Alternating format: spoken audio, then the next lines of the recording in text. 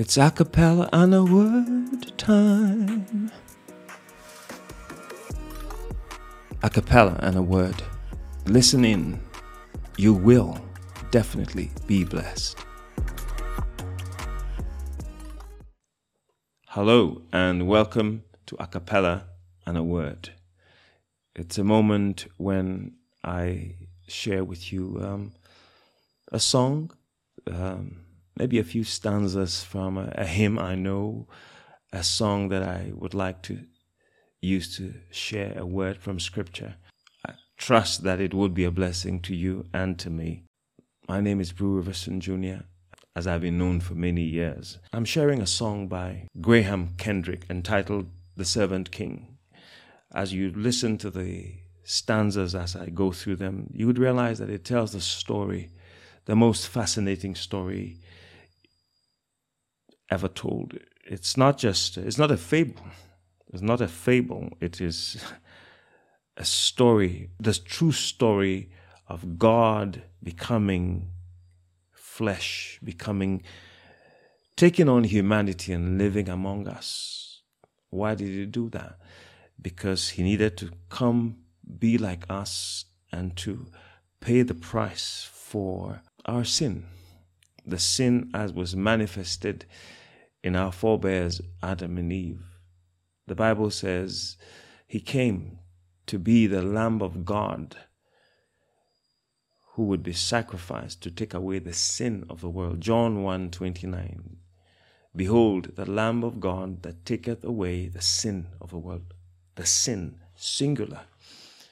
I find that fascinating from the King James Version. And it is the sin of rejecting God, disobeying his instruction, that opened the door for all other sins to creep in. I like to give an illustration. Your mom or dad says when it's getting to the evening, "Hey, Kwajo, Ajwa, Afuya, Kai, na emwe punono, shut that door so the mosquitoes don't get in." Those mosquitoes not coming in depend on you obeying that command not to open the door. You disobey that command, in come the mosquitoes and all their companions. But God loves us. He has always loved us, and he comes pursuing us. And he says, all right, it was my idea to create you. You have goofed. I'm going to take that responsibility on myself. But having done that, it requires a response from you and from me. That is the story of the living Christ who was dead but now is alive forevermore and is able to save to the uttermost all who come to him by faith. Hallelujah. The Servant King by Graham Kendrick. I'll go through that, and then as you listen, you probably will get the story even before I share the little that I would share afterwards. From heaven you came, a helpless babe, entered our world, your glory veiled, not to be served, but to serve, and give your life that we might live. This is our God, the Servant King. He calls us now to follow him, to bring our lives as a daily offering of worship to the Servant King. There in the garden of tears, my heavy load he chose to bear. His heart with sorrow was torn, yet not my will, but yours he said, "This is our God, the servant king. He calls us now to follow him, to bring our lives as a daily offering of worship to the servant king.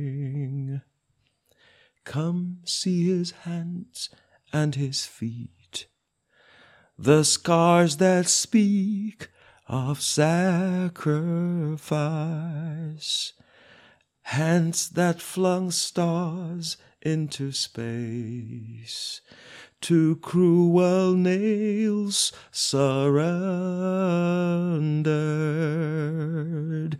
This is our God, the servant king. He calls us now to follow him, to bring our lives as a daily offering of worship to the servant king. So what do? Let us learn how to serve, and in our lives enthrone him, each other's needs to prefer. For it is Christ we are serving. This is our God, the servant king. He calls us now to follow him, to bring our lives as a daily offering of worship to the servant king. I believe these words tell the story. The God who took on humanity, became a baby. It's a story that sometimes, to reflect upon, our puny minds struggle with it. But that's why the Bible says, without faith, it is impossible to please God, because you've got to ponder over these things and say, there's something in here in this story. A story of love, a story of love pursuing us when we goofed and went astray. He says, I'm not going to let you go. But the onus lies with us. We've got to make the choice of making a U-turn and said, I surrender, take me. And when you do that, he gave his life, became sin, that you would be the righteousness of God. Mind you, he became sin itself, not a sinner.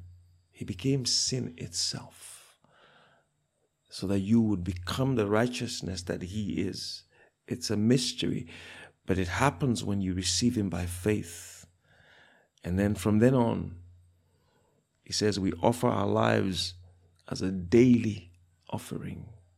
Romans 12 says we should present our bodies a living sacrifice. You determine to stick with him, read his word, commune with him in prayer, fellowshipping with others, sharing his words, sharing the experience of coming to him. Because the Bible says that God has given to every person the gift of eternal life, because this life is in his Son. It's up to you to receive him or not. But the scripture says this life is in his Son. He who has the Son has this life. If you do not have the Son, you do not have this life. It's simple, straightforward, and no mincing of words. He came to receive you to himself, to restore you to himself. That's the most important thing. God calls you to himself first before he invites you to do anything else to impact others. You must be first impacted by him, and then you can go out into the world, whatever profession you're in. You begin to realize that as a ministry unto him and then unto others. And then he will bless you and glorify himself in your life. But first of all, you've got to say, Lord, I want you in my life. I may not understand all of this story about you coming to die for me and ever living now to intercede for me, but I'm going to receive you anyhow and trust that you will guide me the rest of my days. If you don't mind, can we pray? It's a simple prayer. Father, this brother I'm watching and listening to right now says you gave your son Jesus, who himself, like you, is God. And I cannot wrap my mind around all of it, but I want to dare and ask you to come and make yourself real to me. If what this gentleman is sharing is for real, come show me, please. I want you to come into my life and make a difference that only you can. Please come and lead me in the way that I want to believe only you can. Thank you, Lord, for hearing me. Amen. I believe if you said that with every sincerity, though you may have doubts, if you're sincere, I have no doubt that you would have a testimony to give in coming days. And now as I round off, if you don't mind, I just want to, as I do this, if you have anybody has an ailment or something, you just make up your mind that I'm going to touch this hand. Just touch it with your right hand or whatever hand is able to do so. And I'm praying as a father, this sister, this brother, this uncle, this daddy, this son, nephew, daughter, friend is touching you. They need your healing. Somebody needs a healing. Somebody's dealing with some form of cancer. Somebody's dealing with some form of condition. Doctors may have even diagnosed it, but medication isn't seeming to work. They are at their wits' end. Whatever it is, Lord, nothing is too big or small that you can handle. Please touch this one and put a new song in their mouths to the praise and glory of your name and to the joy and rejoicing of their hearts.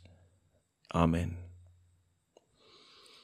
So, I'll say goodbye for now, and I pray that God will bless and keep you until we meet again on another encounter on A Cappella and a Word. Bye for now.